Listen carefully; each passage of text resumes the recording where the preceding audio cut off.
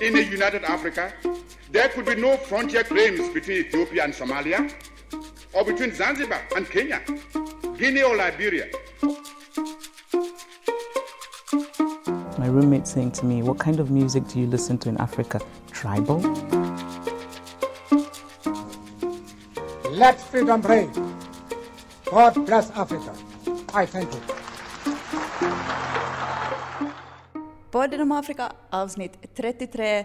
Podden om Afrika från Afrika för första gången någonsin. Det här är ett mycket speciellt avsnitt för oss.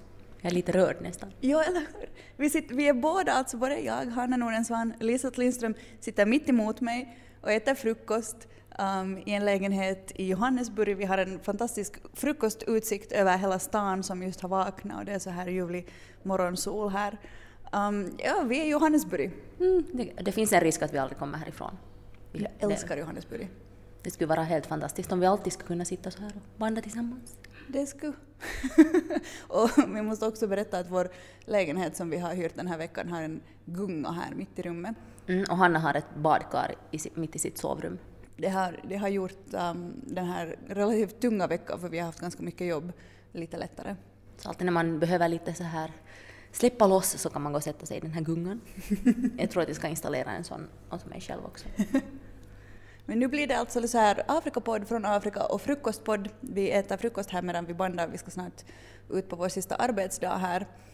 Vi har varit här en vecka, främst för att rapportera om valet alltså, som händer nu i veckan, som vi snart ska gå in på lite i detalj, men vi har också gjort lite allt möjligt. Och jag har varit med om väldigt mycket spännande saker. Det känns lite absurt. Men jag tackar mig till det. Jag måste bara ta upp, jag är lite så här late to the party. Det här var kanske en grej för typ 2 veckor sedan. Men jag tycker ändå att det är så roligt så jag vill ta upp det. Vi har ju talat jättemycket om det här med att på alla Wikipedia-sidor och allt sånt här så börjar Afrikas historia alltid med. På 1600-talet kom portugiserna. Eller så här och liksom typ, ingenting hände där före det. Så nu har det var för ett par veckor sedan så blev det en sån här grej, Africa Strikes Back. Så vad heter det? Så blev det stora nyheter om att en ugandisk upptäcktsresande hade hittat en stor flod i London. Äntligen! Någonstans mitt, eller en stor flod på en ö i Europa. Och han döpte den då till River Gulu, alltså för att Gulu är en stad i Uganda. Så han döpte den då efter sin hemstad när han hade hittat den här stora floden. Lokalbefolkningen är säkert jätteglad att någon äntligen har upptäckt den. Exakt. Så att nu liksom, bara så alla vet att om ni råkar resa till den här ön i Europa där det finns en flod som flyter igenom, som lokalbefolkningen kallar för River Thames, men vet du shit nu det vad de har kallat den. Vad är det ens för språk? Det är svårt att uttala. Exakt, så nu liksom, från och med nu så heter den, eftersom den nu har blivit upptäckt äntligen, så nu heter den River Gulu. Jag hoppas att han också stötte ner sin flagga där bredvid. Men det här blev en jättestor grej på sociala medier och folk tyckte att det var otroligt roligt, men I'll give them that. Touché, sa jag bara. Nåja, men hör du, valet i Sydafrika 2019 var ett ganska exceptionellt val på många sätt. Det är i år 25 år sedan Nelson Mandela blev president i Sydafrika, alltså firar staten Sydafrika 25 år av demokrati. Det är så intressant alltså hur läget var precis innan valet, eller liksom hur läget politiskt är just nu, för att vi har ett land där som har blivit befriat från ett fruktansvärt system för bara 25 år sedan av i princip ett parti, ett frihetsparti, ANC, och som ända sedan dess har varit helt liksom utan att ha något i princip stark opposition haft makten sedan dess. Men nu som de senaste åren, eller i princip ända sedan Jacob Zumas tid, den förra presidenten, har kämpat med helt otroliga korruptionsproblem, och liksom hela partiet har i princip liksom smutsats ner från vad det liksom egentligen grundades som. Så liksom, vad ska man säga, ställningarna innan det här valet var jätteintressant också för att oppositionen har varit svag, men nu vill människor vilja liksom se ett alternativ, och då det största oppositionspartiet heter DA, Democratic Alliance, som traditionellt har varit ett ganska vitt parti. Men det var väl de som motsatte sig apartheidregimen under apartheidtiden som hörde till DA, de vita alltså som motsatte sig. Men som några år sedan så valde de sin första svarta ordförande, som många har känt att det kanske egentligen bara är för att liksom för syns skull. Musi Maimane hette han. Och sen då det här nya up and coming partiet som har funnits bara i några år, eller sen förra valet ungefär, som en avhoppad ANC-are som heter Julius Malema, som han grundade, heter Economic Freedom Fighters, EFF, som är ganska vänsterradikalt och har liksom, vill ge land tillbaka till svarta sydafrikaner, har sagt ganska hårda saker om att skjuta vita till exempel. Och de vill nationalisera allting, liksom nationalisera bankerna, nationalisera gruvorna och landet då också, eller så att man ska kunna ta land, för att alltså absolut största delen av landet i Sydafrika idag ägs fortfarande av den vita minoriteten, så det är någonting som han har liksom lyckats samla mycket stöd med att säga. Men han är ju alltså inte en avhoppad från ANC, utan han fick ju sparken därifrån. Han var alltså ungdomsfalangens ordförande, men han var så radikal att de inte ville ha honom där, så de sparkade ut honom. Och så grundade han då sitt eget parti, som nu alltså är, kan man säga att det är det här valets största vinnare? Det kan man väl nog säga. De har gått fram mest, de har nu 10% nationellt av alla röster. Senast hade de vadå, 6?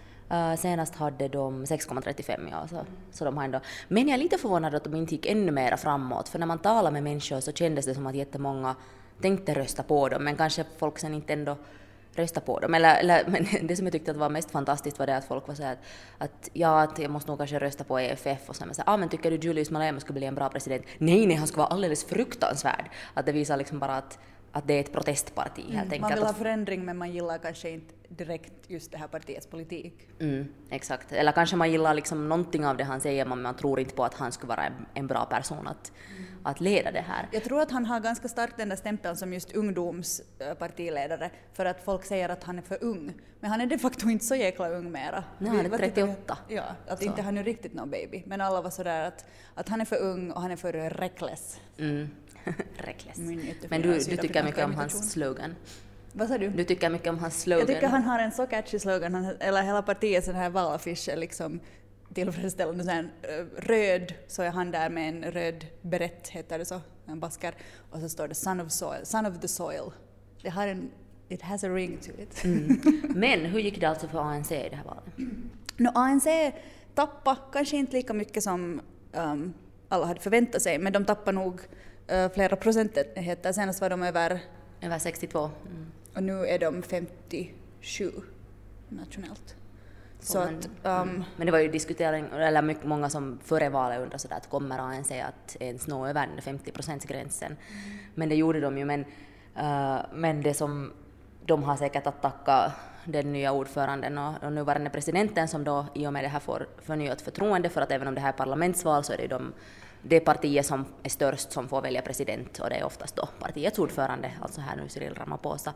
Men det är tack vare honom nog, tror jag, som att de har klarat av att hålla sin majoritet, för att han har lovat gå hårt åt mot korruptionen och så här.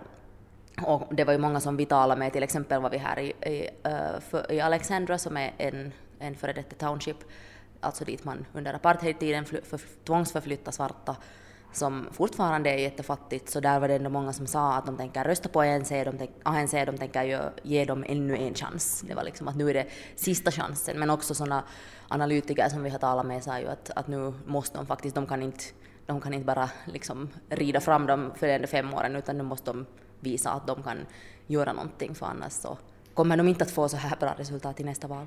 Och också, alltså, Cyril Ramaphosa, det är lite så här, vem som helst verkar ju bra. Alltså det är många som gillar honom helt genuint, men hans företrädare var ju alltså Jacob Zuma, som ju var liksom, alltså, rent ut sagt en katastrof. Det är inte svårt att slå honom liksom. Nej, han var ju alltså alldeles otroligt korrumperad och liksom gjorde ju ingenting, sa helt absurda saker. Liksom, han var inte, det var inte många som till exempel uppskattade hans liksom, intellekt. Nej, om någon kommer ihåg så var det bland annat han som hade haft sex med en prostituerad och sen sagt att han duschade efteråt för att undvika att få HIV. Och det är ett land där man har kämpat jättehårt mot HIV i många år, liksom, så känns det ganska så här. Och för ett parti som liksom leddes av Nelson Mandela. Exakt. Men det är intressant att alltså ANC fortfarande håller, och det är ju helt, jag tror vi har pratat om det ganska mycket den här veckan när vi har varit här, att det är väldigt förståeligt att man, speciellt den generationen som som levde under apartheid och var vuxna under apartheid, kanske inte liksom mera den här millennial-generationen, Z-generationen, men för de som blev helt fysiskt befriade av ANC, att hur ska man kunna sluta rösta på dem? Det var som liksom man är ju skyldig dem allt. Den här ena gamla gubben, så när vi frågade att vem ska du rösta på, så sa han att jag ska rösta på Dada, på Madiba, alltså på Mandela. På honom. Liksom, och så bara så att, men Mandela är ju död, men det liksom är så starkt, det är ändå liksom ANC är Mandela personifierat på något sätt. Och det är många som har svårt att släppa. Men jag tror att ANC också, som du sa, de yngre känner inte alls samma liksom plikt att rösta på ANC. Och jag tror att det är att vi hittar svaret på varför ANC klarar sig så bra, hittar vi i röstningsprocenten som har sjunkit jättemycket. I valet 2014 så var det 73,5% som röstade, nu var det nere i 60. Så det liksom är de unga, det var 65% var det nu. Så de unga, speciellt de unga, gick inte att rösta. Det var 18-19-åringar, rekordfå, som hade registrerat sig. Och det var ju såna unga vi talade med som sa att vad är det för skillnad att man går och röstar, det är ändå bara ANC som sitter där och ingenting har förändrats på 25 år. Och vi är arbetslösa. Liksom. Det är en jättestor del av dem är arbetslösa. Det liksom skapas inte tillräckligt med jobb. Också för att det är en så osäker liksom, ekonomi. Alltså när arbete är byggt på någonting som förut var apartheid, liksom, ekonomin är byggd på det, så hur ska man då dela ut sektorerna på ett jämlikt sätt, speciellt när främst alltså en miniliten minoritet äger det mesta landet, och under de här senaste 25 åren så bara hur världen har förändrats, liksom teknologin och så vidare, hur det har utvecklats, hur ska man fördela, hur ska man skapa arbete, vem ska jobba med vad, alltså det är ju en sån utmaning, också med tanke på utbildning. Bara för 25 år sedan så fick svarta börja gå på samma universitet. Och det är ju ett stort problem, som den här ena som vi intervjuade också sa, att folk, alltså han slängde fram, nu kan jag inte bekräfta den siffran, men han sa typ att nästan 80% av 10-åringarna kan inte läsa eller skriva på något språk. Och det är ju ett problem, alltså främst på grund av att de inte får gå i skola på sitt modersmål, och då blir de sådär lite halvspråkiga på många sätt. Men det betyder också att många inte liksom kanske har fått lära sig hur det demokratiska systemet fungerar, hur man kan påverka och varför det skulle vara kanske viktigt att gå och rösta och så här. Och det här kommer att synas i framtiden också, om de unga liksom faller ner i en sån här apati. Men just att jag tror att EFF liksom fast många liksom, det här med landet, det är en så emotionellt laddad fråga. Samtidigt så tror jag inte att det är så jättemånga som bryr sig så mycket om liksom själva landet. Det har vi ju talat om tidigare också, att det liksom, folk behöver jobb, folk behöver sätt att vara så här ekonomiskt fria och inte bara politiskt fria, så då skulle de vara nöjdare.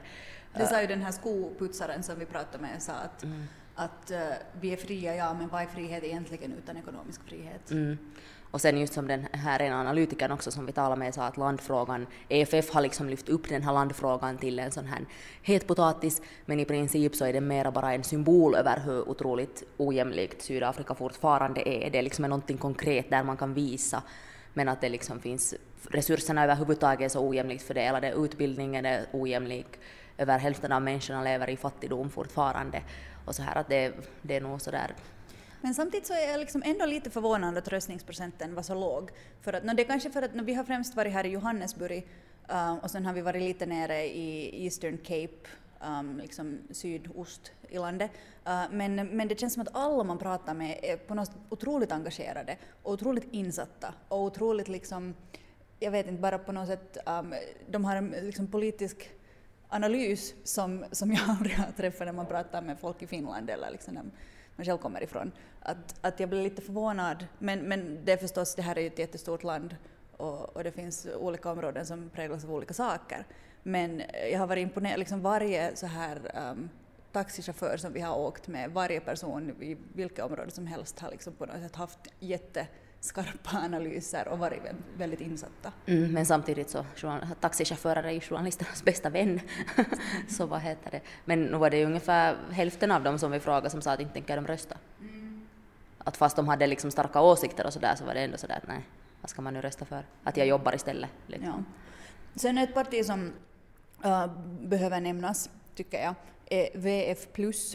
på afrikanskt heter det Frihetsfront plus alltså, som fick nationellt i valet 2,38% av rösterna. Senast de ställde upp så var det 0,9%, så de har gått liksom över dubbla sitt röstningsantal, så de är nästan uppe i 500 000 röster. Och det här är alltså, ja precis, 414 000. Det här är alltså ett land där 48 partier ställde upp i parlamentsvalet. Det finns mängder av minipartier och då har det här VF Plus stigit till det 5:e största partiet med sina 2,38%. Och de är då alltså ett parti som är grundat av så här extrema vita, alltså i princip apartheidister, som känner att deras situation eller deras ställning i landet är i fara. Och när vi åkte igår, flög vi tillbaka från Port Elizabeth i Eastern Cape, och där vid flygfältet så fanns det planscher för dem, och de är liksom ganska sådär. Det var liksom som att det är krig nu. Det var att we must fight back, vi måste strida tillbaka nu eller aldrig. Ja. Och så här. På engelska afrikanskt står det liksom. Men det liksom handlar ju, det är igen den här inflammerade landfrågan, det har ju talats jättemycket om de här morden på vita jordbrukare som sker just där i Eastern Cape och Western Cape, mycket där det finns, där största delen av de här landområdena som ägs av vita finns, så det är liksom en slags motreaktion mot det. Och jag tycker det är intressant att både vi har liksom det här ganska extrema partiet, sen har vi EFF som är ett jätteextremt parti, att det liksom, man har i 25 år orkat vänta på att någonting ska hända här i landet, och nu när det inte händer och det fortfarande är ojämlikt, så nu liksom börjar det ta sig uttryck i att sådana här radikalare liksom röster blir mer populära, och så har man ju sett det, jag menar man kan ju se lite samma tendenser i Europa på ett sätt också. Definitivt, men de är ju extrema på olika sätt, alltså VF Plus och EFF på något sätt. Alltså, jag tycker det är svårt att jämföra, liksom när, som vi sa tidigare, alltså när den vita populationen är knappt 8% i hela landet, och sen har de ändå en relativt sett stor makt. Det var någon, jag lyssnade på radio häromdagen, så var det någon som ringde in liksom innan valet och sa att varför får när EFF säger någonting liksom om vita, visserligen säger de ibland liksom att vissa representanter i det partiet säger till exempel att vita borde skjutas, men det är inte en okej sak att säga, och då får de, som sig bör också, får de ju jättemycket stark kritik för det och att liksom de är för extrema. Men sen när de vita politikerna säger liksom jämförbara saker, använder liksom rasistiska uttryck och sådär, så då är det plötsligt freedom of expression. Ja, uttrycksfrihet eller liksom, vad heter yttrandefrihet. Ja. Att det ena är hatprat och det andra är yttrandefrihet. Att det är så, också det är svårt att jämföra när det liksom handlar om så stora mängder av människor å ena sidan och en sån liten del av människorna i landet på andra sidan, och sen med liksom den kontexten då att den där lilla delen förut hade all makt och förtryckte den andra delen. Så jag tycker det är liksom svårt att jämföra, men det är ju sant att som du säger att det är klart när ingenting, man kan inte säga att ingenting har utvecklats, men att när utvecklingen går så snabbt som människor vill se, det är klart att man att det blir liksom mer extremt, om man nu kan säga så. Och det är ju alltid så här att människor har för stora förhoppningar. Om vi tänker på Zimbabwe också efter att Mugabe föll, så alla tänkte att nu ska allting förändras genast, och sen när det inte har hänt någonting på 1,5 år så är alla jättebesvikna. Liksom att, och det har tagit 25 år och folk är ändå liksom besvikna, men jag menar att hela liksom alla de där strukturerna som fanns under apartheidtiden så finns fortfarande kvar på så många sätt, att det tar liksom tid att oj, nu är det någon som häller ut flaskor här på gatan utanför. Men det tar så lång tid liksom att komma åt det, och det är det att nu börjar folk bli otåliga på att varför liksom händer det inte snabbare, och samtidigt då när det kanske lite börjar hända så känner sig igen de som har dragit nytta av det där systemet känner sig hotade. Att det är liksom intressant. Ja. Men man måste ju ändå säga att nu har det ju hänt otroligt mycket, och det känns som att vi hela tiden bara så här ojar oss över och liksom på något sätt imponerar oss över att hur är det möjligt att i ett land som var så liksom absurt förtryckande mot majoriteten och så brutalt, att det kom ur det en ledare som satt liksom i fängelse i 27 år och lyckades komma ut och leda landet på ett sätt att det inte blev inbördeskrig eller att det inte blev ett folkmord. Det är liksom så obegripligt när man liksom är här och upplever hur vissa människor fortfarande behandlas, Och liksom, det är helt förståeligt, deras liksom ilska är förståeligt. Det som nästan inte är förståeligt är att hur de inte liksom är ännu argare. Liksom, det är så fruktansvärt. Ska vi berätta någonting om vad vi hörde bland annat? Ja, kanske vi ska... Gud vad det här låter. Vi sitter på 7:e våningen. Där nere på gatan så liksom är... Någon som städar upp lördagens fest. Ja, det var en stor fest här utanför igår. Men ja, vi var alltså ute på Vision här i några dagar och jobbade på ett inslag som vi kan prata om mer sen när det har kommit ut. Men åkte bil med en vit jordbrukare som sa, jag vet inte, vi är liksom väldigt chockade men samtidigt inte, men som kommenterar alltså.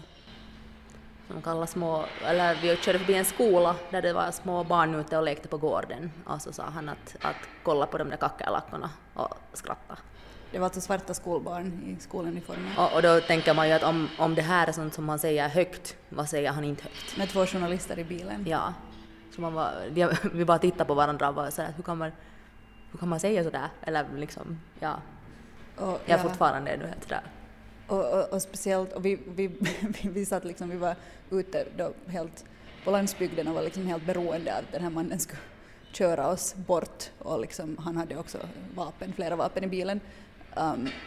Men och jag sådär, inte bara att han använde inte en ordet utan han använde liksom ordet kackerlacka som vi ju alla vet att under folkmordet i Rwanda var det liksom ordet som man hetsade människor med att döda andra.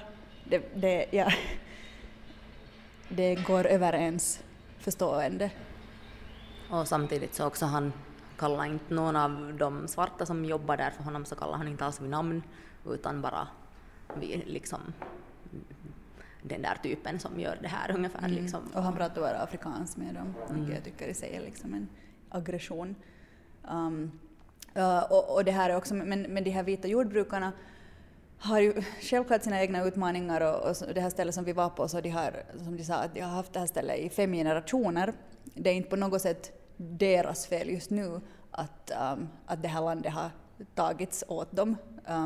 Men det gör dem otroligt rika men sen är de förbannade över att det då sker attacker på sån här jordbruk och farm murder som det talas om. Och det är ju helt förståeligt det också. Ja. Och så är det ju för, jag menar, den här personen är ju inte en representant för alla utan det var nu bara hoppas vi en extrem. Han var nog väldigt extrem. Men det vi pratade om igår, vi var ute och åt middag med en kompis som påpekade åt oss sådär att ja men ni sa att det här var alltså den yngsta killen där. Och vi bara, ja, han var den yngsta, han är den nya generationen, han som har vuxit upp efter apartheid, medan de här äldre männen där inte kanske var smartare och inte sa sådana här saker framför journalister, men på något sätt också verka liksom mera mångsidiga eller mer balanserade i sina åsikter och liksom prata såsa med de som pratade språket och sådär. Så det var liksom deppigt att se att någon som har vuxit upp under den nya tiden är den som är mest extrem. Men det kanske liksom finns en viss korrelation där med både liksom att de som har vuxit upp efter Mandela är också mera extrema. Liksom att alla som inte har upplevt det där systemet själva kanske är mera liksom på något sätt extrema, för att jag menar... De vet inte hur illa det kan vara. Ja, eller jag vet inte, var det bara en tanke. Men... Eller sen så tyckte de att det var så det ska vara. Jag menar, kallar man små svarta skolbarn för kackerlackor så har man ju ett ingrott hat mot vissa människor, alltså vilken liksom otrolig rasist. Nej, men det är just det att inte försvinner ju liksom sådana ett system som var helt uppbyggt på rasism, så inte försvinner det ju någonstans på 25 år. Samma med folkmordet i Rwanda, inte hade ju liksom, fast den är utåt så vill de låta påskina att allt är frid och fröjd och alla älskar varandra, så inte det är ju alls så. Liksom att nu finns det ju fortfarande sådana som tycker samma sak som de tyckte för 25 år sedan. Exakt. På tal om kolonialism. Igår när vi flög upp tillbaka till Johannesburg läste vi den här flygtidningen på flyget, och så var där en Heineken-reklam, och det var den finska rallychauffören, herregud vad heter han? Nico Rosberg. Jag kan ingenting om sport, också bilsport är ingen sport. Formula. Inte han Formula, hans pappa var Keke Rosberg, den här kända. Men han är Formula. Men han kör väl dessutom under Frankrike. Eller kör han under finsk flagga eller fransk flagga? Hans mamma är fransk. Du vet sådana saker. Men jag hatar motorsport. Det har vi gemensamt. Motorsport är inte sport. Förlåt. Oj, nu har jag upprört säkert många lyssnare här. Jag tar tillbaka det här uttalandet. Man får tycka vad man vill om motorsport förstås. Men i alla fall, Nico Rosberg gjorde reklam för Heineken i den här tidningen. Och jag hade precis läst en sån här väldigt intressant artikel som Omvärlden hade publicerat en intervju med en holländsk journalist och författare, Oliver van Beemen, som har skrivit en bok om Heineken i Afrika. Och den som har någonsin rört sig i nästan vilket afrikanskt land som helst så ser ju att Heineken finns här väldigt starkt. Alltså det finns mycket Heineken-öl, mycket lokala bryggerier, liksom dotterbolag till Heineken, mycket reklam överallt, folk dricker mycket öl helt enkelt. Och det som är intressant med den här boken, måste nästan läsa den, är alltså att jag vet inte hur förvånande det här med att under sina 100 år på kontinenten så har Heineken varit mycket problematiskt med sitt ölförsäljande här och till exempel samarbetar med Burundi, ledaren i Burundi, vilket är problematiskt i sig eftersom Burundi för tillfället kan liknas vid någon sorts diktatur.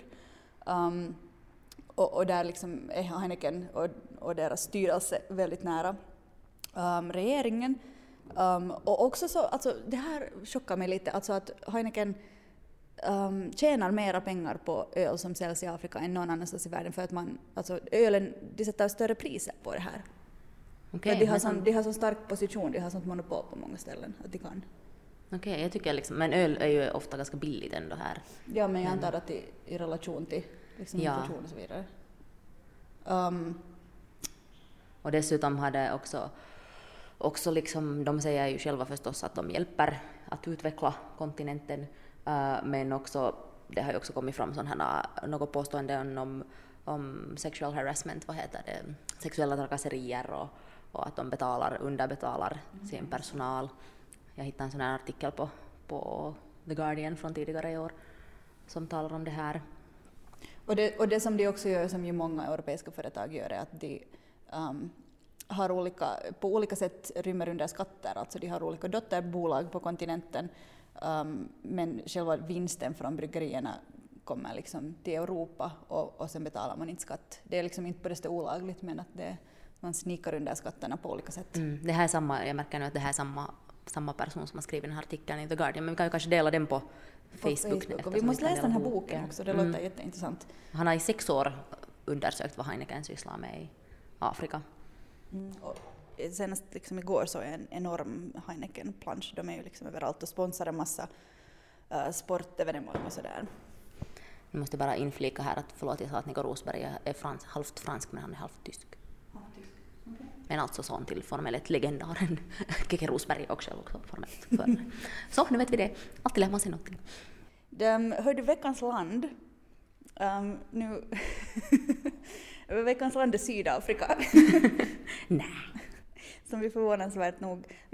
Nu har vi ju pratat om Sydafrika ganska mycket, men inte ändå så mycket. Nej. Det är ändå ett så stort och betydelsefullt land på den här kontinenten. Jag tror att dels därför för att det är svårt att prata kort om Sydafrika. Det är så komplicerat, vilka land är nu inte det, men extra komplicerat. Och det känns på något sätt som att alltid vad man än säger så visar man rumpan åt någon. Liksom. Ja, det är jättesvårt att liksom, oberoende, eller speciellt som journalist, det här landet väcker så mycket känslor i många. Och så här att det känns som att man måste fundera väldigt noga hur man lägger sina ord för att inte någon part ska bli upprörd. Speciellt inte sådana som gillar motorsport också. Men okej, vad är Sydafrikas huvudstad? Det är inte Johannesburg, det är Pretoria. Det är Pretoria. Vart ska vi få senare idag? Till Pretoria. Kommer jag vara min första gång i Pretoria. Pretoria ligger helt bredvid, alltså det är bara en halvtimme knappt från Johannesburg. Vad är orsaken till det att Pretoria är huvudstaden och inte Johannesburg? Jag har för mig att det kommer nog från liksom apartheidtiden, att det på något sätt det administrativa fanns där. Men det är ju fortfarande uppdelat, alltså administrationer och liksom, var liksom rättssystemet och det politiska och olika vad ska man säga, administrationer finns, är liksom uppdelat mellan Pretoria, Johannesburg och sen Kapstaden. Parlamentet är väl i Kapstaden? Vad säger du? Parlamentet är väl i Kapstaden? Precis. Och jag tror att en del finns också i Durban som är den största staden i öst. Så det är liksom ganska uppdelat, vilket är ganska logiskt eftersom det är ett så stort land och det bor väldigt olika typs och olika människor med olika stamtillhörigheter i de olika delarna av landet. Men ja, Pretoria, det hör man ju liksom på namnet redan att det är ju inte ett lokalspråk om man inte räknar afrikanskt som lokalspråk. Ja, inte Johannesburg heller. Nej, men Johannesburg är väl liksom den gamla guldstaden eller så här. Men Johannesburg grundades för att här fanns den största gruvan, guldgruvan i landet som då britterna och holländarna tävlade om. Men för, alltså den här staden skulle aldrig ha grundats så att säga av liksom naturliga orsaker för att människor ville bo här, för att det är den största staden i världen som inte finns i närheten av något vattendrag. Det finns inga floder, inga sjöar, inga hav. Vi är mitt i landet, högt upp. Det är liksom inte ett ställe där det är lätt att bygga en stad, men på grund av den här gruvindustrin så blev det en stor stad här. Och sen här finns ju mycket liksom, eller många säger ju sådär jacaranda-träden ungefär som en symbol för Johannesburg, men de är ju importerade, de växer inte här liksom av sig själva, utan det mesta liksom här är hit hämtat. Som vinindustrin i det här landet till exempel, som är jättestor. Om jag har förstått det rätt så finns här en så stor vinsektor för att när går långt tillbaka i tiden då, när hugenotterna, alltså den här religiösa sekten i Frankrike på, låt oss säga 1600-talet, jag kanske hittar på det, kanske var ännu tidigare, på 1400-talet, flydde från Frankrike för att de blev, persecuted. Förföljda i Frankrike, flydde de till Holland och en del av dem kom med holländarna då när de kom hit. Och det är de här fransmännen som har utvecklat vin så att det ska passa just i det här klimatet. Och vinindustrin är ju jättestor i Sydafrika, ägs också väldigt, eller drivs av en minoritet av befolkningen, alltså rent, vad ska man säga, etnicitetsmässigt. Att det är mest de vita som sysslar med det. Tack för att du pratar klarspråk, jag vet inte vad jag snurrar in mig för konstigt resonemang. Men ja, Pretoria, Sydafrika, vi kanske har pratat tillräckligt om Sydafrika nu. Tycker du det? Jag börjar just att snöa in mig här på boerkrigen och allting. Okej. Det finns mycket att säga. Men vi kan ju säga nu det att alltså, vi ska till Pretoria eftersom vi ska intervjua en ung löpare, en ung lovande löpare, sydafrikansk tjej, och det är inte Caster Semenya, men vi ska prata om Caster Semenya. Caster Semenya är inte här nu, hon är och tävlar så länge hon är nu får göra det. Och hon är väl ett namn som har blivit stor, kanske tyvärr inte bara för att hon är en begåvad atlet, utan på grund av hennes vad människor gissar kring könstillhörighet. Och vad är det nu det här senaste beslutet alltså? Alltså att hon får inte tävla på sin paradsträcka 800 meter utan att ta testosteronnedsättande medicin, för att hon har för höga testosteronvärden för att få tävla som kvinna. Enligt IAAF, alltså internationella friidrottsförbundet. Så, men det här har ju väckt jättestarka känslor, och det som jag har sagt att jag tycker att det är lite komiskt är att ofta är det liksom samma människor som inte tycker om att man tar, eller liksom samma som säger pojkar är pojkar och flickor, det finns inget däremellan, säger nu att Caster Semenya är någonting däremellan. Liksom. Så det är lite intressant. Det är ett intressant ämne också att fördjupa sig i det här med när spektrumet mellan vad som är kvinna och vad som är man och vad som är någonting helt annat och allt däremellan blir bredare och bredare hela tiden, och sen är idrotten så indelat så där i två att det här är ju inte en diskussion eller ett ämne som kommer att försvinna någonstans utan blir ännu mer komplicerat. Och det väcker jättestarka känslor på många håll, men just här i Sydafrika så är hon ju nog väldigt liksom, alltså alla stöder henne. Ja, hon är ju den stora stoltheten, hon är jättebra också på det hon gör. Ja, tyvärr ska vi inte träffa henne, men det ska bli kul att träffa den här unga tjejen som säger att hon ser väldigt mycket upp till henne och liksom fanittar, som man säger i Finland. Har du något tips, Hanna? Vi håller oss ännu liksom, för min del ännu också mer på Sydafrika. Men jag har ett tips som jag inte riktigt är säker på om jag liksom vill tipsa om det, för jag är inte helt säker vad jag tyckte om den. Det är en bok av den sydafrikanska författaren Coetzee, som jag säger fel. Jag kan inte säga hans namn rätt. Coetzee. Vilken försök. Han är alltså en Nobelpris... Hashtag Kanye West. Kanye Gate. Kutsi Gate. Good. Men han vann Nobelpris i litteratur någon gång på, jag vill säga 90-talet. Han är alltså en vit sydafrikan. Och det är säkert många som har läst många av hans böcker. Han producerar helt otroligt mycket. Jag läste min första Kutsi-bok för 2 veckor sedan. Och den heter så mycket som Disgrace. Jag undrar vad den heter på svenska. Och den kom ut några år efter att apartheid tog slut, liksom i slutet av 90-talet. Och den, jag kunde liksom inte lägga ner den.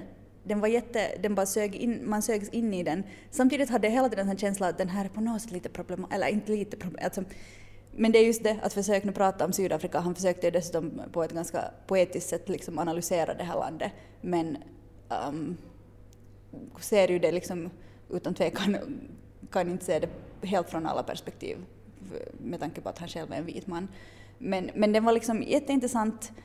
Det handlar om en sån här universitetsprofessor i Kapstaden som blir inblandad i ett jättekonstigt och problematiskt förhållande med en elev, och sen flyr han till sin dotters farm då, jag tror just i Eastern Cape, och bor där, och sen blir det liksom olika så här problem med att det just har blivit frihet i landet och liksom tensions mellan de olika etniciteterna. Jag ska inte förklara det mer, men den var jättebra, den var jätteintressant, men samtidigt så var den liksom lite olustig ibland, eller det var lite så här, och där användes till exempel det här K-ordet som är då sydafrikanernas N-ord, och jag förstår att det har blivit, när den kom ut så blev det ganska mycket så här ståhej kring det. Men om någon annan har läst den så vill jag jättegärna höra vad ni tyckte, för att jag är inte helt säker på vad jag själv tyckte. Disgrace. Men man tänker ju å andra sidan så kanske går det att tala om saker här utan att det blir olustigt på något sätt. Är det liksom, kanske det är en bra beskrivning av om man känner sig liksom sådär, jag vet inte vad jag försöker säga. Men det kan helt bra hända, alltså det går det ju inte. Och han gjorde det nog snyggt. Jag tror att men jag måste ju själv nu anstränga mig för det här. Jag tror att jag är bara trött på att jag läser så mycket vita perspektiv på Sydafrika, och det är ju liksom mitt eget fel. Ja, jag fick faktiskt en e-post av min mamma här. Hon skickade en länk till en artikel om att så svarta akademiker i Sydafrika publicerar fortfarande bara 1/5 av landets forskning. Och det säger också mycket om hur liksom mycket arbete det nu finns kvar, att om liksom 1/5, de publicerar alltså 20% av allt som forskas här, så då är det klart att perspektiven är ganska andra än svarta. Ja, vem som får höras och vem som analyserar är ofta detsamma. I alla fall liksom för oss och från det hållet vi ser på det, och den liksom informationen som når oss, menar jag liksom oss i Europa, eller i Norden kanske specifikt. Men det är ju det där liksom, vi har ju ett jättestort ansvar själv också att hitta information från andra också, och liksom lyssna på också andra röster. Men det var ju den här Fees Must Fall, den här rörelsen, nu spårar jag lite ur här igen, men som då det som kanske kom ut tycker jag mest var att okej, de vill att det ska vara billigare att gå på universitet, men det som det ju egentligen handlade om var att de ville att det skulle finnas mera också svarta akademiker, svart litteratur som man skulle läsa på universitetet, för att det var så väldigt vitt fortfarande, att det var det som många tyckte, att de vill läsa mera sånt som är skrivet ur deras perspektiv och forskning ur deras perspektiv. Men ja, det var en liten parentes. Men jag tänker också hålla mig till Sydafrika och tipsa. Det var ju, jag har nu tagit fasta på det här att vi en gång blev tillfrågade att tipsa mera om liksom resmål i Afrika. Så tänkte jag bara tipsa att om man vill komma till Sydafrika så förstås Kapstaden och Johannesburg är båda intressanta ställen att komma till. Men också lönar det sig om man åker till Kapstaden så att hyra bil och sen köra. Man kan egentligen köra hela vägen till Port Elizabeth eller till Tsitsikamma National Park som är 1 timme ungefär från Port Elizabeth. Men det är alltså jättevackert, hela den där kustremsan från Kapstaden till Port Elizabeth är liksom fantastiska landskap och nationalparker och mysiga små städer vid kusten. Och där körde vi igår. Det var så vackert. Och så körde nästan på en apa, men inte ändå. Ska vi berätta hur hårt du körde? Nej. Inte om din mamma Vi hade bråttom. Vi tänkte missa flyget. Men vad ska jag nu säga? Ja, och sen förstås om man är i Kapstaden så lönar det sig att åka. Och om man tycker om vin så lönar det sig att åka till Stellenbosch. Jag har firat en jul på en vingård i Stellenbosch. Det var ganska trevligt. Nice. Och en disclaimer också om man åker vart som helst i Afrika, men speciellt kanske i Sydafrika om man åker på olika safarin eller sådana saker som djur är involverade i, så ska man noga kolla upp och göra sin research till att vad det egentligen som händer på de ställena och vart pengarna går. För att det blir mer om det här också i framtida poddar, men det är en myrstack. Krafs. Podden om Afrika från Afrika. Det här kommer nog inte att hända på ett tag igen. Nästa vecka så är det Nairobi och New York som gäller igen. Det har gått ett tag nu, men jag är liksom fortfarande nyfiken. Jag har inte liksom hunnit poddfråga ut Lisen om Sudan där hon var för 2 veckor sedan, då när jag var i South Dakota och vi hade dålig uppkoppling. Men det är bara 2 veckor sedan. Ja, det var bara 2 veckor sedan. Så vi får återkomma till det i framtida poddar. Och så länge så hör vi gärna av er, både på podden om afrika@gmail.com och på vår Facebook-sida, eller man kan tweeta åt oss på våra namn eller Instagram eller hur man nu vill ta kontakt. Man kan skriva brev tror jag också, men jag tänker inte säga våra adresser så att det blir ett test. Jag har ingen postadress i Nairobi. Så var det att någon kommer att klura ut det i alla fall. Jag har en adress, men det går inte att skicka post till det. Det kommer att komma en brevduva. En DHL-duva. Jag vill inte liksom avsluta det här nu för att jag vill inte åka bort från Johannesburg. Jag ska flyga till New York ikväll och jag vill inte alls. Jag har en så stor kärlek för den här staden som jag inte riktigt kan förklara. Men det är en bra stad. Vi hörs snart.